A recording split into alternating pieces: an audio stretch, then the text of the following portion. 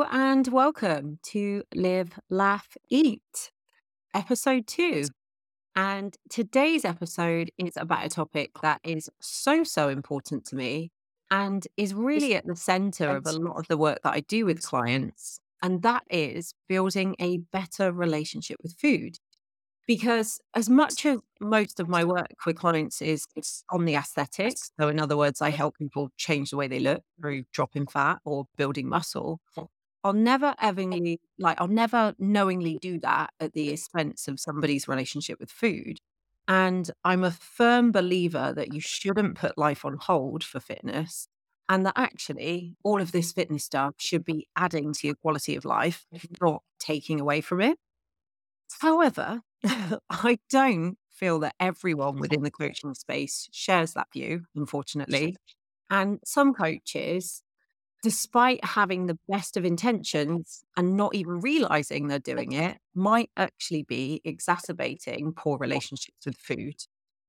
Especially with things like extreme diets, cheat meals, binges, full days of eating, all being glorified like, online and on social media. I guess, how do we determine what's helping you and what's not helping your relationship with food? So I thought I'd use today's episode to talk a bit more about this and what actually makes a relationship with food good and healthy. And how can we make sure that we're using and viewing nutrition, and in particular dieting, in a way that isn't going to be detrimental to your long term health or your relationship with food? Or if you're a coach listening to this, your client's relationship with food. So, to help me do that, I do have a special guest today, and I'm very much looking forward to having a ramble with her. So, please welcome to the podcast nutrition and food relationship coach, Sophia Harris. How you doing, Sophia? Hey, lovely. I am good, thank you. Thanks so much for having me on. What an exciting discussion for us to be having as well. It's a big topic, so Mhm. I feel like there's going to be a lot of nuance, and we could probably go on all day about this. So we are going to try and do our best to keep it within the hour episode. Um, but Yeah. I guess, Sophia, I guess if we kind of start by you giving the listeners just a little bit of background as to who you are, what you do, and Mhm. also maybe a bit of your own personal experience with dieting, your body, your relationship with food. Yeah, 100%. So, yeah, I'm a nutritionist, food relationship coach. I've got a couple of coaches that work alongside me as well, supporting all of our clients. And we support people, a lot of them do want fat loss or have body composition goals, but they are more interested in focusing on why they feel the way they do about food, why they feel the way they do about their body, and what sort of resulted in that over the years. Because you'll see this with a lot of your clients as well. So many people go around in circles with their health, with their fitness, with their nutrition, and they might be able to lose weight, but not actually keep it off. And we know that you already spoke about a side of the industry where people are promoting more extremes and unsustainable approaches. And that can definitely be a contributing factor to people ending up going round and round in circles. But a lot of people have beliefs and thought processes about food or about the way they feel they should eat that is then just adding to all of these issues as well. So we really help clients work through all of that stuff to get them to a place where, yes, they can achieve their body composition goals, but they can also maintain them without having to obsessively track calories, without having to overly restrict, without constantly being on or off the diet. Because so many, like that's so normalized in society, isn't it? Just losing 10 pounds and gaining 10 pounds and constantly spending your life going round in that cycle. But if people are stuck in that cycle long term, it's a form of disordered eating. And there's nobody really saying that actually this is a problem. People shouldn't be spending their lives trapped in that way of eating. And actually it's going to be detrimental to the way that you feel about food and the way that you feel about your body as well. Um, so that's sort of the area that we specialize in. We also do work with quite a few clients who don't have body composition goals, but they are just sick of diet culture and being told that we should always be wanting to change the shape and size of our body. And they need help with an overall healthful approach to nutrition. And they want to learn how to fuel themselves but to be doing that away from aesthetic goals as well. Um, and as far as my own background, so I struggled with eating disorders and disordered eating for about 10 years from the age of 14 to 24. And I'm 34 now. So the last 10 years, things have just been going from strength to strength. And for me, so many of my issues came from the fact that I was only focusing on my physique. I was always trying to be skinny, always trying to be small, always trying to over restrict. I now know that a lot of the behaviors and issues that I had were also symptoms of ADHD, which I was diagnosed with last year. So that had led to lots of bizarre patterns of eating and behaviors around food that then contributed to the eating disorders as well. And it was learning how to listen to my body more and move away from thinking that I had to eat in a certain way all of the time, or I wasn't good enough, or I had to always be super lean and always have abs. That actually allowed me to get to a place where naturally I wanted to eat nutritious foods most of the time. And I found it so much easier to actually maintain a physique that I felt comfortable with and confident in without having to go to these extremes. And I think education on nutrition is a huge part of this whole conversation as well. Um, so yeah, that's it really. Tried to keep it as brief as possible. No, I love all of that. And I was actually not that people can see because this is a podcast, but like really nodding my head through that because Mm. I think we have quite a similar client base in that respect, in that, I think very often a lot of the women that come to me are just sick of dieting. Mhm. Absolutely sick of it. They spent a year, like their lives, hopping from diet to diet to diet, but they're not ready to give up on those aesthetic goals yet. And I think Men- there seems to be this real notion, particularly in a lot of fitness social media culture, and I don't know if you're seeing this in your uh, kind of feed, but that you have to pick a side, that you have to Yeah. choose between dieting or having a healthy relationship with food. And I thought it would be a useful conversation to have today because I know that we both sit somewhere in the middle area in that actually there is nothing wrong with wanting to change the way that you look. And there is And nothing wrong with wanting to diet and dieting if done, in a way that supports you. I think that's the key thing. It's in a way that supports you. And I think a lot of the fundamental of that is finding something that is realistic for you as well. 100%. I think what a lot of people forget as well is that dieting should be short term. Yeah. Like it's not a lifestyle choice, like low calorie restriction, always like having to be conscious and aware of numbers. That's not something someone should ever be doing for their whole life. Yeah. Like dieting in a way that's as healthy as possible for the period of time to achieve the body composition that you want. And then it's like, right, okay, so what happens long term? How do you maintain the results that you've got? How do you get to a place where there's the acceptance that you might have hit your goal weight, but you're going to sit within a maintenance range, which might mean a few pounds up, a few pounds down. And that's completely normal and healthy. So I think because so many people don't ever get to where they want to be because they are constantly going round in circles, that's where this conversation is really lacking. That actually, yeah, dieting. I mean, some people need to diet for health. Like that's a fact. Of course it is. And some people want to diet for aesthetic reasons. I dieted at the start of this year for aesthetic reasons. Like we support clients, so many clients with aesthetic goals. There's nothing wrong with caring about the way you look. Like I care about the way I look. That's one of the reasons that I make the food choices that I do most of the time. And there's nothing wrong with that at all. And I don't think we should have any shame in saying, yeah, I care about my physique. I care about like being in shape. That's fine. But there's ways and means of doing it that don't compromise the way that we feel about food. Yeah. And I think, these are really important conversations to have as well, because even when we just both use the word diet Yeah. here, we might be having a different definition of what a diet is to somebody else listening to this. Like there might be people who would watch the way that we live our lives and that we eat And to them, that might actually be dieting. That might be being good to them. That might be I being know. healthy. Does that make sense? But to me and you, it doesn't feel like that because we've done the extreme or we've lived our lives this way for a long time. We've tapped into what actually makes us look good. And I like the way you worded it actually, I think, when you were kind of introducing yourself, a place where you naturally choose healthful foods. Mm. So, what would you say is like a key component in somebody getting to that place for themselves? And what would you say that actually naturally choosing healthful foods looks like, if that makes sense? I think knowing the way that you're eating and the way that you're looking after yourself when you feel your best is so important.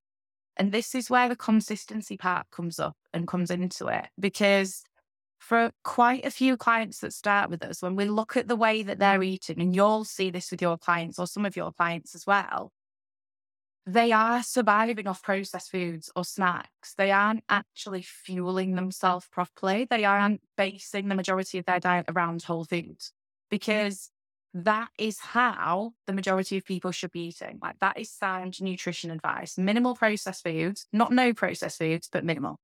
And we know there's going to be periods of time where you eat more processed foods or more junk foods, and that's more than okay. I've just been on a hen do this weekend. I don't think I saw a vegetable apart from one that was on a burger the whole time. And that's okay. We have periods of time like that. Like that's balance and part of a healthy relationship with food. But then, the majority of times it's making sure that you are trying to make your food yourselves in advance, or you are looking at your plate and you've got that balance of food on there. You've got loads of variety, loads of plant-based foods.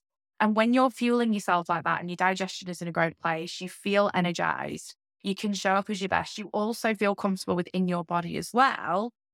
And you don't have anxieties or fears around food because most of the time you're basing your choices around nutritious things. That is how it can then eventually become more natural because you know what feels good for you. And obviously that's going to look slightly different for everyone. Like we're both privileged that we work for ourselves. We work from home. We've got dogs to look after, but we don't have children to be caring for. We don't have family members to be looking after. So we can prioritize things and we can prioritize our nutrition in a way that might not be as realistic for everybody else. So I'm always really careful to ensure that I do acknowledge I'm privileged in that way as well. Yeah. And then I had this conversation with someone else the other day and they were like, well, you call it privilege. I call it a choice because you've chosen not to have kids. And I was like, well, yeah, but there's still barriers for the people and barriers for our clients that we have to help them work around. And that's part of our job, right? So yeah, it's more, I think, knowing how you feel your best and then having a sort of baseline routine of what that's going to look like day to day, but then being flexible within that. So if a friend messages you and says, do you want to go out for dinner this evening? And they want to go to a pizza place, it doesn't fill you with dread and fear. It's like, yeah, I really want to go catch up with a friend. It's not even really about the food. Like, yes, food is there for pleasure and enjoyment, but when you are socializing or when you are seeing people, if food is involved in that, and it doesn't always have to be involved in that, but if it is, then it's from a place of enjoyment and calm rather than it being, oh my God, I can't have my chicken and pasta that I planned. So that terrifies me. So Mm. it's finding peace with food, but also knowing that when you are making nutritious choices, that is how you feel great the majority of the time. Yeah. Yeah. I think you've summed that really, really nicely. And it's an interesting thing, isn't it? I don't know if you've experienced this in your own relationship with food. Um, but I find that the more I personally chill out around food, Mm. the more I naturally come to the right decisions that really do support me. Uh, and it's really it's a really tricky one, I think, sometimes to try and explain to people as well, because there is an element of I am very aware, and I don't know if you know this, but with my physique, I'm at a place now, and I even struggle to say it out loud now because I'm like, does this sound arrogant? But I like what I see when I look in the mirror, Like, Arrogant. I'm very happy with the way that I look. But Yeah. Would I feel that way if I hadn't put in all the years of the extremes? You Mm. know what I mean by that? So, Mhm. you know, it's almost like a retired millionaire being happy with his bank balance, but what he Right. does now on his yacht is not what he did to get to that point to retire. Does that make sense? And do you ever have 100%. those own feelings about sometimes I just feel like people, you'll see this real anti-diet messaging where they're like, just be happy with the body you're in and just eat intuitively and everything will take care of itself. But they really seem to be really unaware of the fact that they're stood there in very, healthy, gorgeous, attractive bodies that are still probably aspirational to a lot of their potential following looking at them that will Yeah. still have body goals because some people just will always have those body goals. But Mhm. yeah, is that something that you've experienced with yourself? And do you ever question that side of things? Yeah, 100%. So we actually brought this up on a panel at Fit Expo because I think this is so important that actually pretty much, I can't go as far as to say every because I don't actually know, but pretty much, I see you're getting into one now as well. I sweat on talking about this for reference. I'm taking my clothes off and giving Sophia quite the show right now. But pretty much everybody I know in the industry that talks about eating in the same way we do, and it's like I can be more relaxed with things. I naturally gravitate towards nutritious foods. I know what to be having. Has had an issue with food themselves in the past. Has had some form of disordered eating. However far, maybe not like me, who had a full blown eating disorder, but has had an issue with food. Comes from a bodybuilding background Mm. or a background where they have dieted for aesthetics, maybe whether that's a photo shoot or maybe their business has evolved from that to where they are now. Because there's absolutely no way that I would be able to make a lot of the choices that I do without the background knowledge that I have, without the education, without knowing what's in the food that I'm eating, without having that awareness of calories. And that comes from, for a lot of us, from having an obsession with it in the past. Yeah. So you're absolutely right that we are in a position where we know how to be eating to get a certain outcome. And we know that, compared to a lot of people that want to work with us that don't have maybe the knowledge that we do, we know how to eat in a certain way that is going to give us that outcome. And it's going to mean that we are fueling ourselves, but also that we can stay in shape. So I think it's quite, what's the word? I guess it can be misleading for people to be talking about this stuff and then to not say, but, go back 5, 6, 10, 15 years ago, I was a bodybuilder and that is where a lot of the base knowledge of my nutrition comes from. And of course, they're combining that from how they used to be with a more balanced and flexible approach for sure.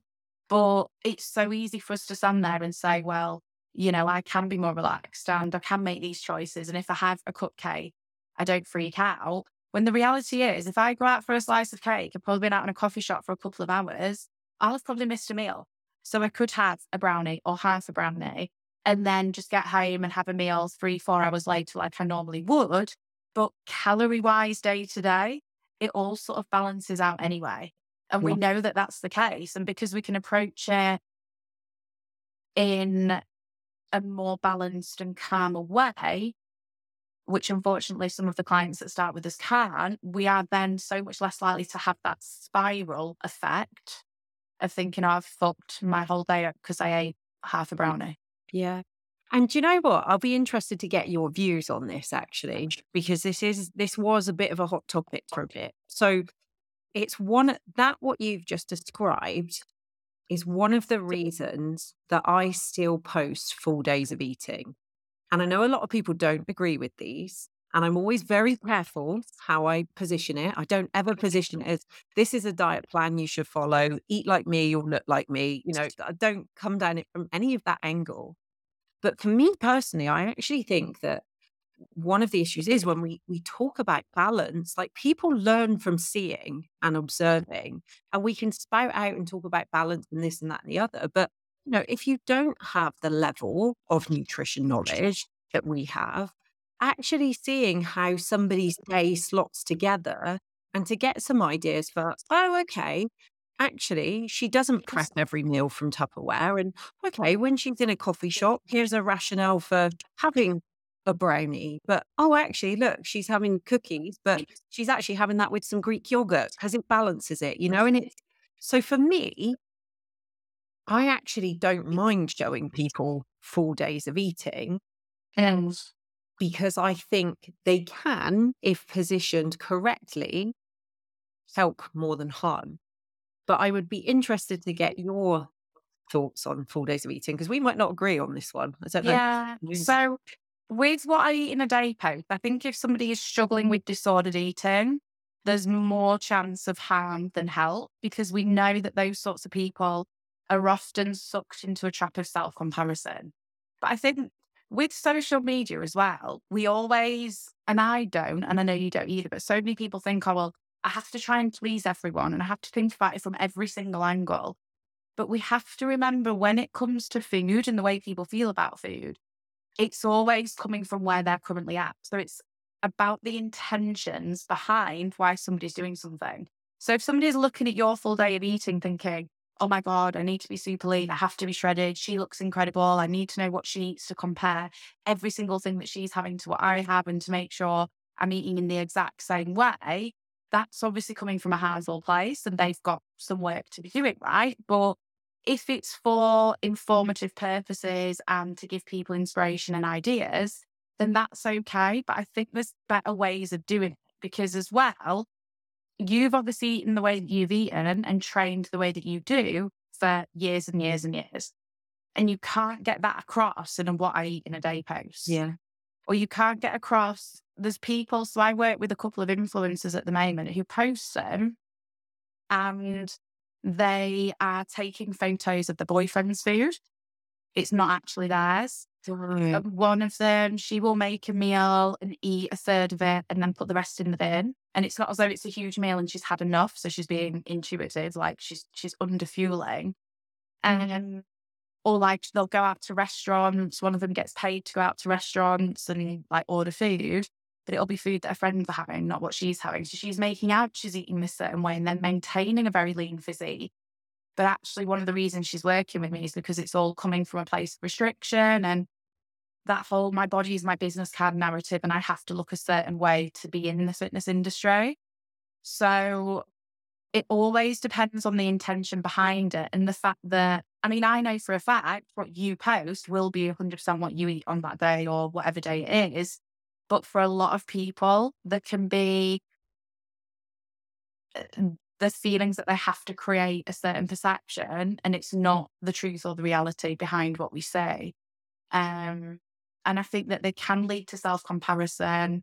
They can lead to an increase in food preoccupation. So we know that people who struggle with constant thoughts around food and constant planning of food and guilt and anxiety around food are actually more likely to struggle with binge type behaviors. So we know that for some people, they can contribute to those sorts of things, but we can't say that they're going to be harmful for everyone. It always depends on why someone's going to social media and why somebody is looking for a certain type of content.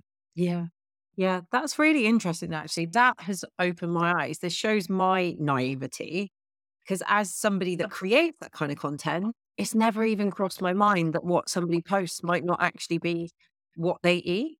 Yeah. It's mad, isn't it? Like it happens all the time because people are thinking, oh, well, I need to make out that, because obviously as well, the ones that I'm working with, one of them, like she's doing hours and hours of cardio if she is eating a meal out. So there's often compensatory behaviors, but she's not going to be honest about that. She's not going to say that I went out and had 9 dishes at a tapas restaurant, but then I did 4 hours of cardio the next day.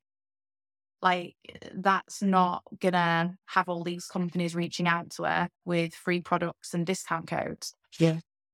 So it's a difficult one, and I don't think there's any right or wrong with it.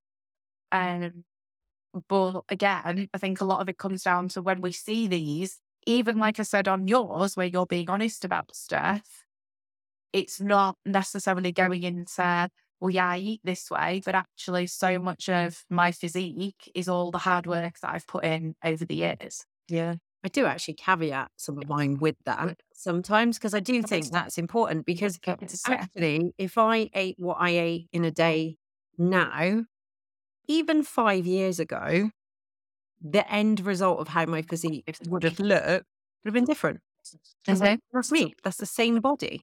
So Yes. it is important because we're all at, different stages. And my body has just changed over years of having more training experience and more muscle, getting fitter. Mhm. Like my energy requirements are just different now to what they were, getting older as well, and all of that stuff. So for me, I think the way I share them is much more around, this is the thought process of the food selection rather than eat these things, get this out. Yes. Yeah. And I That think, makes sense. and that's why I think it's useful to discuss things like this podcast, because again, you see these things like, don't follow 4 days of eating. And then you get, the problem is, I think when people go on the attack of stuff, the people that actually have the bad intention, like you said, probably don't give a shit about that stuff. Then you get the people like me that have the good intentions. They go, oh my God, I need to stop posting these things because I'm going to mess everyone up, No, no, no. Again, like we can, especially potentially for the people you work with and your sort of client, then that will be the sort of stuff they want to see. Yeah. And we can't filter our content to please everyone. Yeah. It's in the same way, I think, if somebody had a problem with alcohol, Mm. you can't really come at Heineken for popping up in their feed with an ad or a post. You can say to them, right, don't follow Heineken or Yeah. alcohol companies whilst you're working through this stuff. I Okay. think this is where it is so messy when we talk about relationships with food, because I think sometimes, and you've probably seen this, right? In same as I do, like working with actual coaches, people who are putting out this messaging.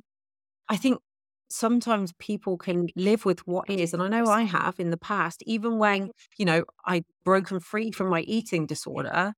I'd actually argue that I didn't have an eating disorder in the way that I did. I was no longer binging and purging, so no longer meeting the clinical definition of an eating disorder. But as we got into my bodybuilding extreme fitness ways, my behavior patterns were still, I would say, disordered. Some of Mm. them. And so I think this is where it's really messy when we talk about healthy relationships with food, because sometimes people can have these good intentions, but Mm. have quite a dysfunctional relationship with food that's harming them without them realizing, and it's not for us to kind of preach that on everyone. But I guess where I'm going with this is, if somebody's listening to this going, oh, well, now I'm curious about my own relationship with food, what would you say a healthy relationship with food looks like day to day? So day to day, it's going to be ensuring that there's lots of variety in your diet, that food isn't creating anxieties or guilt or feelings of fear. So we know that as busy people, which let's face it, everybody is, there has to be some thought process and planning. Like this is where I think intuitive eating is a great concept, and it would be wonderful if everybody in the world could eat intuitively. But I think with how busy a lot of people are nowadays, you can't just walk into your fridge and open it and just be like, right, this is what I fancy right now in this moment. Yeah. We need to have some sort of planning and structure in place, especially for busy people to be able to make nutritious choices. Can you still hear me, by the way? Because you froze. Yeah, I can still hear everything. So where did I get to when I was saying there needs to be some sort of structure and organization, because we know, again, optimal relationship with food, it's staying in a regular eating routine most of the time. It is food and your experiences with food and the way we feel about food, it enhances your life. It's not taken away from it. It's not causing food preoccupation, negative thoughts and feelings, and constantly feeling consumed around what you can have, you can't have, you should have, you shouldn't have. Food, you feel quite neutral towards food. So, like we spoke quite a bit about, you feel your best when you are fueling your body, when you are eating mainly unprocessed foods, but you understand and accept that all foods can have their place within a balanced diet. There's just some foods that we eat more of because they make us feel great. And naturally, you're at a place where you gravitate towards those things. Being intentional with your food choices is important for a healthy food relationship. So, making conscious choices with food rather than just flying around on autopilot and sort of grabbing things or finishing off the kids' leftovers and not being conscious of the decisions that you're making around food.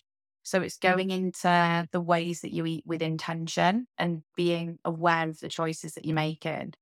Um, Having emotional regulation strategies in place as well, so that you aren't relying on food to regulate your emotions. So, of course, at times food can be used for comfort. It's not always a bad thing, but we want to have other things that we are doing to look after ourselves and care for ourselves as well. Being able to feel hunger and satiety, I think, is important as well. Because so many people have moved so far away from that that they don't actually know what hunger feels like and how it shows up for them. Um, so it is eating when hungry, but this is something I was talking about last week as well. So when you have a decent relationship with food, hunger doesn't cause any urgency. Yeah. It's not this feeling that you fear or dread because you think, oh my God, if I don't eat as soon as I feel hunger, then I'm going to lose control. It's like, I can feel a little bit of hunger and I can sit with that. And I know it's a normal emotion, but I also trust myself that as soon as I get a chance in the next hour or so, I'm going to go make a meal or a snack. Yes. Do you know what? That whole piece there, hunger and fullness, and this could be a whole nother podcast in it.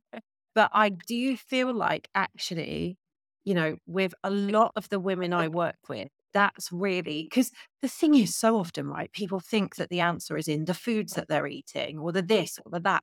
And actually, a lot of the answer as to why you struggle with your weight is in the why you're eating. Like, Yeah. 100%. and I think the hunger and fullness, and this is where, like, some of the clients that I work with, there's two themes that come up a lot. So the ones that we are transitioning away from a way of dieting and counting macros into something more intuitive. A big piece that's missing, and this is due to the fact of them consuming far too much intuitive eating content on social media, is the honoring the fullness piece. Mhm. Because Yeah. when we talk about honoring, yes, you have to honor your hunger, but they're reading that as I need to eat every single time I'm hungry. Yeah. And what we work on is no, being able to go through your day with some hunger is normal. But Mhm. I've got clients that when we start working through this stuff, and I think I've probably experienced this firsthand, genuinely have a fear of hunger Yeah. because, Yeah. in prep, for me, for example, I use myself as an example. I'd be scared of the hunger because if I got too hungry, well, then I'm going to binge. Then I'm going to Yeah. ruin my prep. Then I'm going to ruin my diet.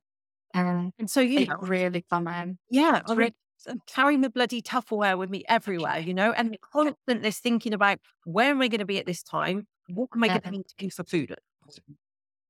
And I think to then start to say to people, right now, honor your hunger. And especially if somebody is coming off the back of years of restriction, potentially extreme restriction, it's not very helpful advice. Just eat whenever you're hungry because some people are just, the hunger is different for different people. Does that make sense? Yeah. Well, hunger signals, satiety signals are completely different for everyone. Mm. And some people genetically struggle with different hormones. And I'm not saying that healing your hormones is the key to your fat loss, because we know that that's bullshit as well.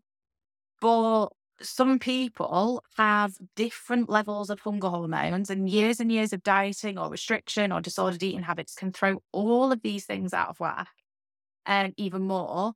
And then, genetically, there are certain genes, and people can struggle with having way higher levels of hunger than somebody else or way lower levels of satisfaction. So that means if that individual is always eating to hunger or always eating to satiety, because as well in the fitness industry, we think that satiety is a full stomach. Yeah. Yeah. We think that it is. And if that was the case, everyone would just smash in a loads of veg and be fine. Yeah. But true satisfaction from food is being able to find other things within your food other pleasurable experiences, other ways of enjoying food and different tastes, textures, combinations, tuning into different senses and understanding that I might still feel like I could eat a little bit more, but actually I feel comfortable and calm with what I've had and I've really enjoyed it. Yeah. So it isn't just the feeling of fullness in your stomach. Because again, like when you were on prep and you were doing bikini shows, and this is so common if I work with any ex-competitors, they just have a serving of protein and a fucking mound of veg because they're just wanting to have that stomach fullness. And like you said, reduces the fear of feelings of hunger, reduces the risk of then losing control or overeating. But that in itself, for a lot of people, is they're wanting to feel that fullness because potentially they're missing other things in their life at that time. Yeah.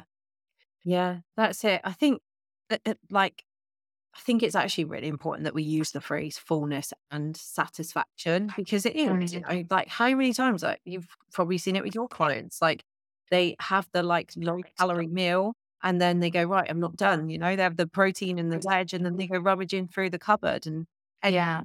a whole box of cookies when actually had they just turned that protein and veg into, I don't know, a bloody burger and chips that they'd made themselves at home, you can still make an nutritious version of that. I think this is the other thing as well. When we talk about whole foods, so often people have this idea of a chicken breast, a sweet potato, small vegetables. And it's like, when I start giving clients recipes and things like that, and they're like, oh shit, like you can make, This. Yeah. a meal that resembles something that I might normally eat with the kid, like it blows people's minds. But I think that's it. And it's trying to get people to understand that actually you might consume less calories overall. And if we can stop that pattern of behavior where you're constantly trying to eat as few calories. And well, I've got a theory, which it's not actually rocket science, but undereating and excessive over restriction will result in overeating. So whether it's that evening, whether it's that weekend, whether it's 2 months later when you end up on holiday or a weekend away or whatever trip it was, if you have excessively dieted before, you are going to swing back so much harder the other way.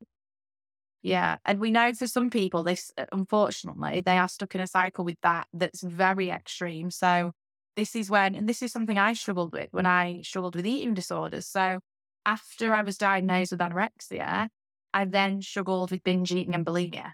So that was obviously an extreme version of that cycle where it was actually eating disorder territory, where excessive restriction had then meant that all of my hunger cues, all of my satiety signals, which we see bodybuilders talking about very similar things on the back of prep. And I'm not saying that bodybuilding is an eating disorder. I genuinely don't believe that. I think it can be a contributing factor for some people, but not everybody. My theory, I think the sport attracts people with eating disorders. Or who already have eating issues. Yeah. I don't think it necessarily causes them so much as it offers a socially acceptable outlet to live a reason to remain in a way that, and that again, I don't think that's a conscious decision. I don't think people go, whoa, I'm going to sign up for a bikini competition so me and my eating disorder can have a good old time together.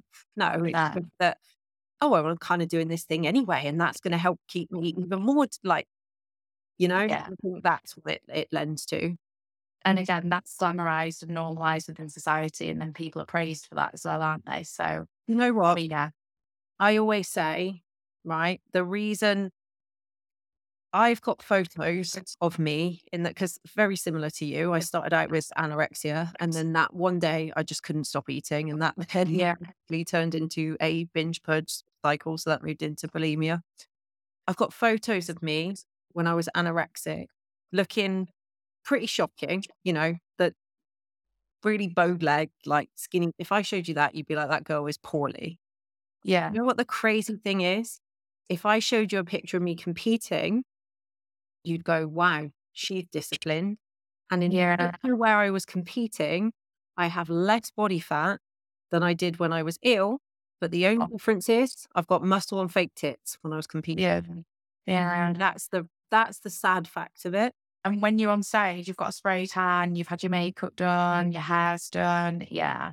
It's terrifying, isn't it? And I think as well, with that whole restriction then leading to overeating, which obviously for us happened to like a drastic extreme, it's your body's way of protecting you. Yep. It's like, we're not going through this cycle again. And again, different people with different like environmental, genetic, financial, cultural issues going on are then influenced by those things so much more. And this is why issues with food don't look a certain way. So we've now got a type of anorexia that somebody in a larger body can have because the way that they feel about restriction, the way that their hunger hormones and, overeating and undereating periods impact them is exactly the same way somebody that's in a very, very skinny body. Yet everybody always thinks, oh, well, if somebody's underweight, then they've got a problem with food. And it's actually like, no, more people with eating disorders are in normal sized bodies and larger bodies than smaller bodies. We've gone totally off topic. I can't even remember what. Fine, we love a tangent. I can't remember what the original question was. Talking about the hunger and fullness piece, Yeah. actually, that I think the excessive restriction can be more of a problem with people Yeah. who manage their weight in the long run. But I think, when I'm setting clients up to diet, because again, I would also say I'm also very aware that, like for me personally, a lot of my eating disorder was aesthetics driven. So I wanted to look a certain way.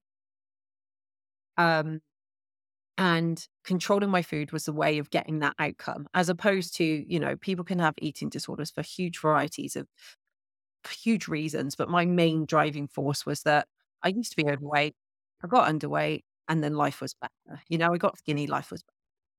So I'm also very aware that for some of the clients I work with, the quicker we can get them to their goal, the better, in the sense that, I completely understand if I'm saying to someone, right, let's start to work on hunger and fullness and eating a bit more intuitively and eating a few more calories. They probably won't want to listen to me on any of that stuff until I've got them to X, Y, Z size, what they want to be. Mm-hmm. There are kind of two things that I always run through with clients when I first start with them. And a lot of it's around managing expectations. Number one is the rate of fat loss. I think that's really important, that you pick a rate of fat loss that is going to be appropriate for you. And again, somebody's dieting history, relationship with food, how much weight they've got to lose, all of that stuff will come into play with that. But I think the second one is that what you're actually shooting for in the first instance is realistic for your body. Because like you were saying about these compensatory behaviors, for me, maybe I learned this the hard way, but as much as I like my body, the look of my body at a certain weight, I know can't maintain that, because every single time I get down there, I'm constantly thinking about food. I am struggling, like it's a struggle. It's a slog to keep down at that weight. I can't live life the way I want to live. And to use what you said earlier, like I'm not naturally turning to healthful foods at that body weight, because my body going, eat the cookies, bitch, you need to put your fat on.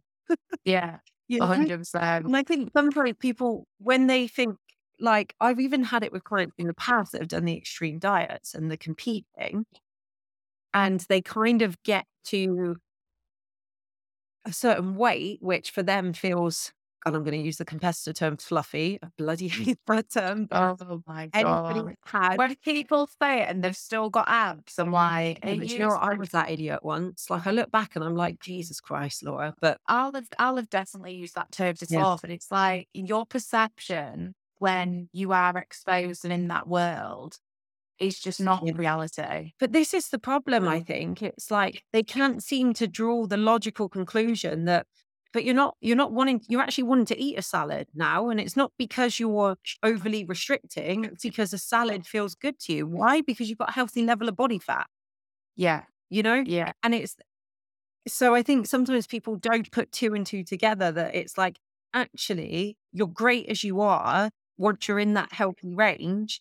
Is worth sticking around with. But anyway, as I was saying, so if somebody does want to diet, those are the two things that I'm looking at is, is it realistic from the off? Yeah. And if it's not, that's okay. Like I still say to some clients, we can get you there. You want to do your shoot? You want to do sweet.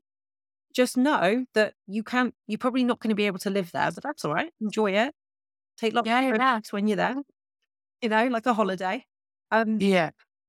But is there anything else that you would say that other than those two factors that somebody should consider before they start dieting if they're looking to break a perpetual cycle Yeah. of losing weight, regaining weight? I think people really sitting down and having a thought about why they want to diet. So, what is actually the reason behind it? Mm. Is it because they looked a certain way 10 years ago before they had children? And they think, like, the only way that I'm ever going to be happy is if I get back in my jeans from that time 10 years ago when I felt great. Um, and understanding that life changes, people change, priorities change, bodies change. And actually, and this is a conversation I have with a lot of clients when they talk about things like that, like, well, I was really genuinely happy back then. So we delve into it a little bit more, and they're looking at things through rose tinted glasses. Like, maybe they weren't in a loving relationship where they enjoy having a date night once every other week. And maybe they had so much more free time. So they were able to exercise 7 days a week, and they were over restricting and they haven't actually realized. So delving into the reasons why people want to diet and what it's going to add to their lives, I think that's very important. And then knowing what you value and what's important to you. Mm. Because that's, like you said with your clients, where you have the conversation with them of okay, cool, we can get you to that level of lean for a photo shoot or whatever it is you want, but it's probably not going to be realistic for you to maintain that place and have a healthy relationship with food. So somebody might genuinely have a goal, which I had myself as well in the past, recently in the past, of looking a certain way for a photo shoot, but then understanding that actually I do value health, I value connection, I value family time, I value seeing my friends and socializing.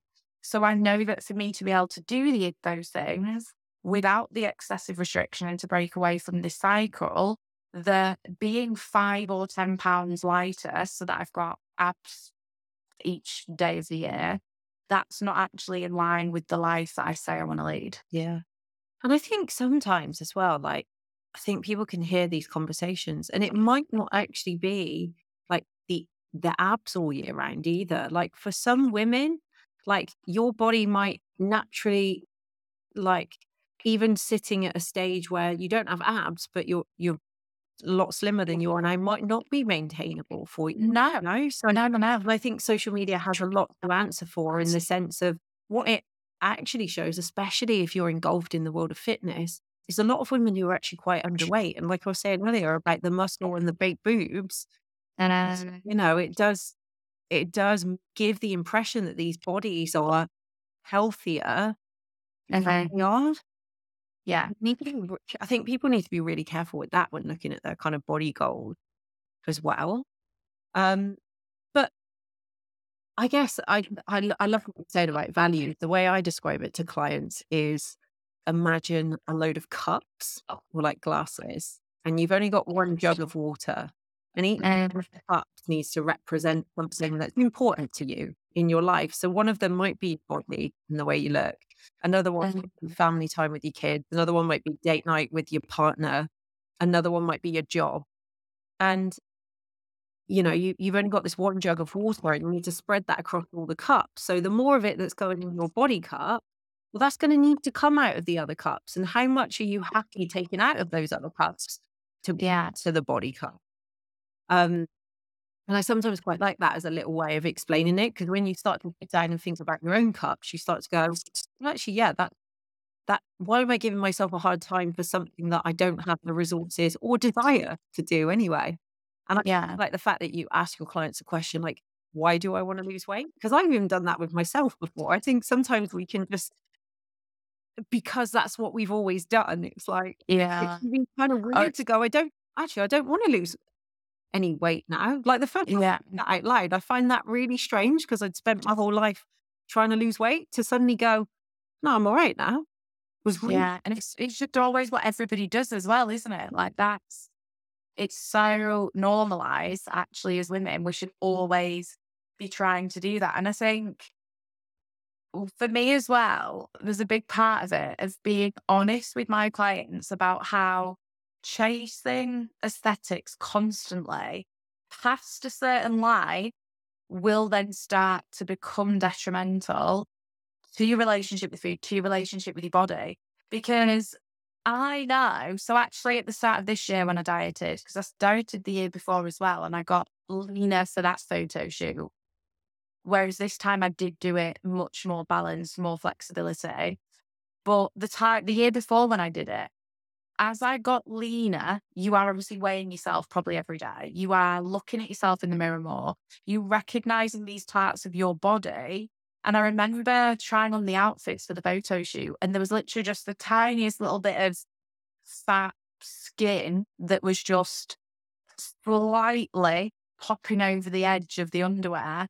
And I remember taking a photo and sending it to my coach and circling it and being like, will this bit go in the next 4 weeks? And that part of my body I'd never even like noticed it before. It was just like, I mean, I will have done when I had like disordered eating, but it was just a tiny little bit of fat on my hip that actually right now I find pretty sexy. Like I like having curves. I like that I'm in shape. I like that I've got a feminine figure.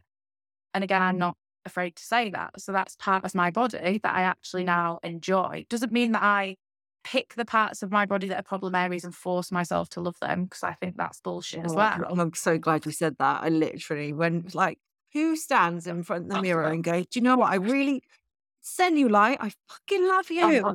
Yeah.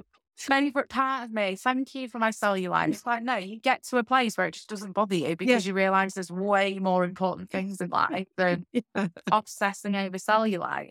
But we know, the research shows us as well that weight loss past a certain point increases food preoccupation, reduces body satisfaction. Like you're finding parts of yourself to continue changing. So that highlights all of these things that you are then going to have to restrict further for. So then you are further dysregulating hunger hormones. You're further dysregulating how satisfied you can feel from a meal. You are having to compromise other areas of your life more. Food preoccupation ramps up. Like I start working with some clients who took this stuff to extremes, and they tell me that when they're sat watching TV, they can't focus on the television because they're daydreaming about what a certain meal or a certain food tastes like. Like they're actually imagining tasting it while they're sat there. Yeah. And it's like, I've been there, or like someone's eating. I remember watching a whole scene of a film and having to replay it because there was some toast on the table. yeah, It's looking at the toast. it's bad, isn't it? Yeah. And it's like, that's when, taking aesthetics to extremes has started to have a real negative impact. And past that point, it's only going to get worse. Yeah. I do think that, yeah. And it's one of the questions that I very often ask my clients when we're dieting, if because again, it's striking that balance as a coach, because sometimes there will be, I have to tell my clients to embrace hunger, just suck it up a little bit. That's Yeah, normal when you're yeah. dieting. But one thing that I'm checking with them is, on the whole, not in that moment when you flipping hate dieting, because we all have those moments where something feels uncomfortable. And again, we have to be careful that we don't create a culture where people never feel uncomfortable, because, No. you should, like you should at some points in life, whatever walk of life it is, like you're not going to benefit through going through all of life comfortable. But, on the whole, I'm saying to clients, is the juice worth the squeeze still? And, on the whole, is this still where we want to be going? Is this still making you feel good? Like sleep on it, or this time next week, we still feel that way, we'll call time on the diet. Or actually, I don't think we should diet yet, So it's sometimes, I think, as a coach, it's not being afraid to put in that pause point with clients. Yeah. And to give themselves a chance to make a proper decision instead of just reacting in emotions, because we do that so often as humans, right? Yeah. And just base things on how we are feeling in that moment in time. And, when you said that with dieting, we have to tell people sometimes to suck it up and be hungry. I mean, even at maintenance, or Yeah. if people are starting to learn to listen to their body more or move away from tracking, sometimes we do have to suck it up and be an adult and be like, I'm leaning into hunger a little bit, and it doesn't have that urgency. It's not the worst thing in the world. Nothing drastic, nothing bad is going to happen. Like, actually being able to do that. And sometimes we have to parent ourselves. We might have a natural urge or a drive to order a takeaway, or, there's a packet of biscuits in the kitchen cupboard and I just want to eat the whole packet. And it's like, no, you can't just do that. Yeah. Like, of course, sometimes it happens because none of us are perfect. But regardless of the phase that someone's in, a lot of a healthful approach to nutrition and nourishing yourself is parenting yourself and treating yourself in a way that you would tell somebody else to treat themselves. Yeah. Do you know what? It's so refreshing to hear you say that, because I think one of the biggest misconceptions with people maintaining their weight is that it's effortless. And again, it links to what we were saying earlier, I guess, about people almost being afraid of being hungry. And, I do think sometimes this whole honor your hunger piece can give people the wrong impression that, you should just let yourself have whatever feels good in that moment. Well, And it's like, maybe going back 100 years, but if we think about our environment now, yeah, and how much that's adapted. yeah, I mean, I remember growing up, you would go out for a meal once every 6 weeks. Maybe my parents were just really, really stingy. But it wasn't that every single time you socialized, you ate out for a meal. It was a really special occasion. And like, socializing, meeting up with people, you'd go round to each other's houses, or you'd go for a walk, or we'd be doing other things. It wouldn't all revolve around food and drink. yeah.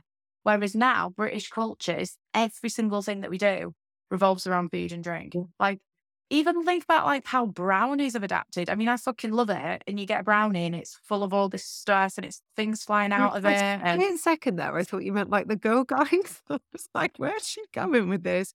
Like brownies and Girl Guides. I was like, oh, no. But, like but chocolate go brownie. back like 5 years, a brownie was like, this size. Yeah.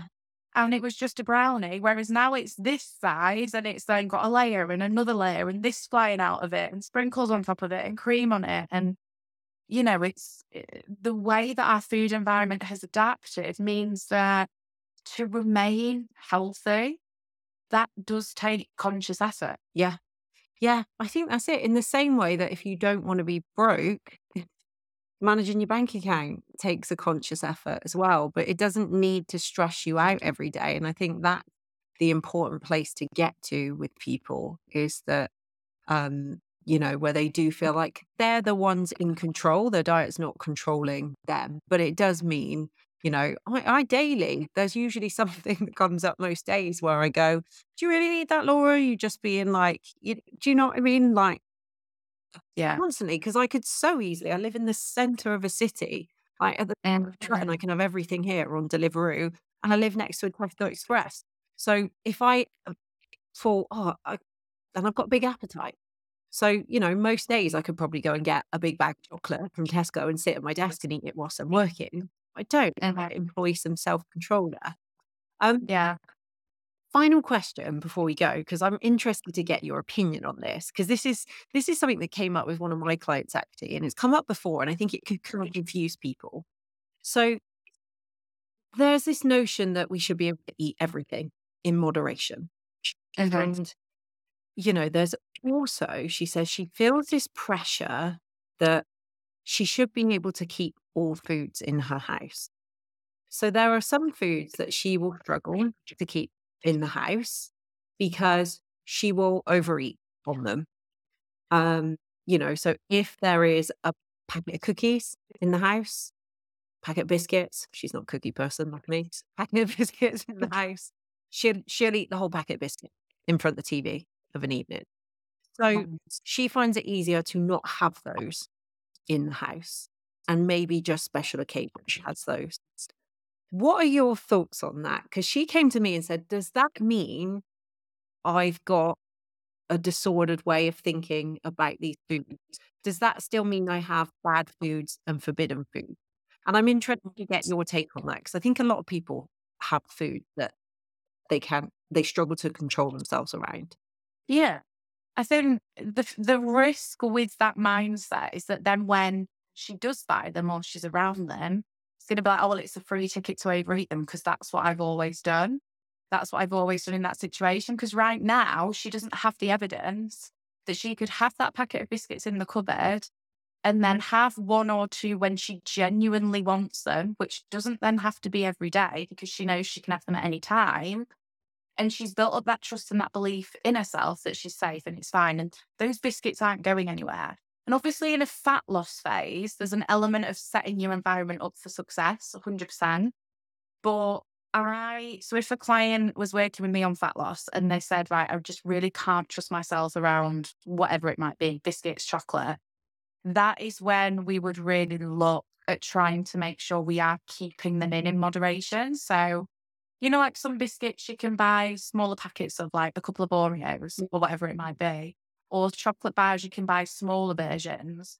That's when I'd be like, look, let's look at including this 3-4 times a week within however your nutrition plan looks, whether it's a client that tracks or a client that doesn't. And over time, it's going to be so much easier for you to believe yourself that you can have those things in the house. They aren't going anywhere. The novelty almost wears off them. Mm. And if we've got clients that come to us purely from a food relationship perspective, then it's much easier to do because you aren't being as aware of calorie intake. Yeah. So it's definitely harder for clients who are focusing on fat loss. But then I almost think it's like, right, so what then happens when she's lost the weight? And it's like, right, we're going to start working through these things. Is it then going to be this even harder situation because she's absolutely starving? She's not allowed herself to have those things for such a long period of time that it's going to build up to be an even worse situation. So it's difficult. It really, really is. And I think people saying there's foods that I just can't have in because I'll eat them all. Like I remember going through that and my thing was Nutella. And I would just nail a jar. Like it would just not last. And then I decided, right, I am going to really focus on this. I'd gone through it with loads of other foods and nothing hit that spot quite like Nutella did. So I had a commitment to myself where I was like, right, when I buy the jar, if I nail it in one go, I've got to immediately go to the shop and buy another jar. However many times it takes for me to drive to the shop, buy more Nutella, have it in the house and build that trust up, that's what I'm going to do. And obviously you can always get people to commit to that more if they've achieved the aesthetic goal. But also we know the process of achieving the aesthetic goal could heighten all of those issues and make them so much worse and make it even harder to work through them. So yeah, I think we can't say one thing definitely won't work for somebody and will always work for somebody else. It's always on a very individual basis. But I think she should be aware that if she is only allowing herself these things on special occasions, she's going to end up overeating. And then after her diet's done, these issues are going to be more intense because she'll be leaner, she'll have less body fat, hunger hormones further dysregulated. So it's a real hard one. Yeah, for sure. Yeah. It's interesting actually because she was in a maintenance phase at that point. So exactly what we did was practice having biscuits in the house and slightly different approach. But I was like, if you're not sure if you want them, either have them, after dinner. So you've had a balanced meal first. So we've got some nutrition in. Or, make them as part of like something more balanced. So put some Greek yogurt and some fruits or something like that with it. So yeah, interesting, similar approach. The other question that I did ask her, is you might not agree with me on this one. This might be where we're slightly different. Is that I asked her, do you like eating a whole packet of biscuits in one go? Because I know that sounds stupid because there are certain things for me that I will buy knowing I want to eat them to the point where I feel a little bit stuffed afterwards. So I will buy a big cup of Pick a Pick, and I am that person that sees it as my mission to get as much out of my $3.99 cup as humanly possible. I've got quite them, I'm like shaking jelly beans down in the gaps, all that kind of stuff. I think that's just a skill though. Like I feel like there's a whole tutorial that I could make on this in itself. Honestly, I really get my money's worth. But I enjoy part of the process of having that pick and mix for me I enjoy sitting and eating the whole cup in one go. But I don't feel any guilt. I don't feel any shame for that.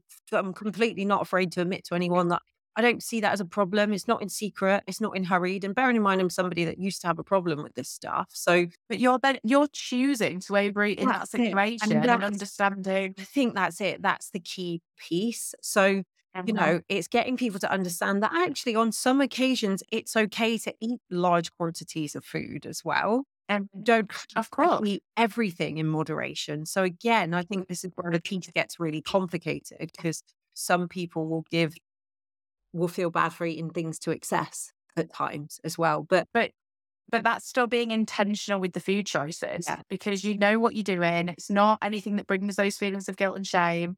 You love pick and mix. You think they're delicious, so you're choosing to overconsume them. But often when people say, "Oh, well, I just can't have X in the house. I can't eat just one of those," it's almost like an out of body experience when they're eating it. Like you said, they're probably not sat down, enjoying it properly, being like, "Oh my God, this is the best packet of biscuits I've ever eaten in my life." They're probably doing it in quite a frenzied way where they're not actually tasting the biscuits, they're eating them very quickly. So it's not an enjoyable experience. They don't feel better for it after. yeah, Whereas after your pick and mix, you'll be like, "Oh my gosh, they were amazing. I love them. Like they tasted delicious." And I crack on with my day. yeah, Whereas, when people are eating things in that way, it's not the way that your client was describing. It's not enjoyable. It's not a mindful experience. It's not something that makes them feel better. They actually then feel worse after they've done. yeah, yeah. I think that's the key piece, isn't it? I think if somebody was listening to this going, is this a problem? Is this not a problem? It's that intention and how you feel afterwards. 100%. Yeah. 100%. Well, thank you so much for this conversation, Sophia. I feel like we could honestly just keep going for Yeah. hours. I've just realized It'd be never I think it's ending, wouldn't gone all the it? time and we've overrun. So thank you so much for coming on. If people want to find you, obviously I will pop all of your links in the comment section below as well. But if somebody wanted to reach out off the back of this, they had a question, where's the best place for them to get you? Instagram, best place to find me is just Sophia_Apollo_nutrition. Amazing. And I will link that in the comments of this podcast as well. So yeah, once again, thank you very much, Sophia. And thank you everybody for listening. And I will catch you all in the next episode. Thanks for having me.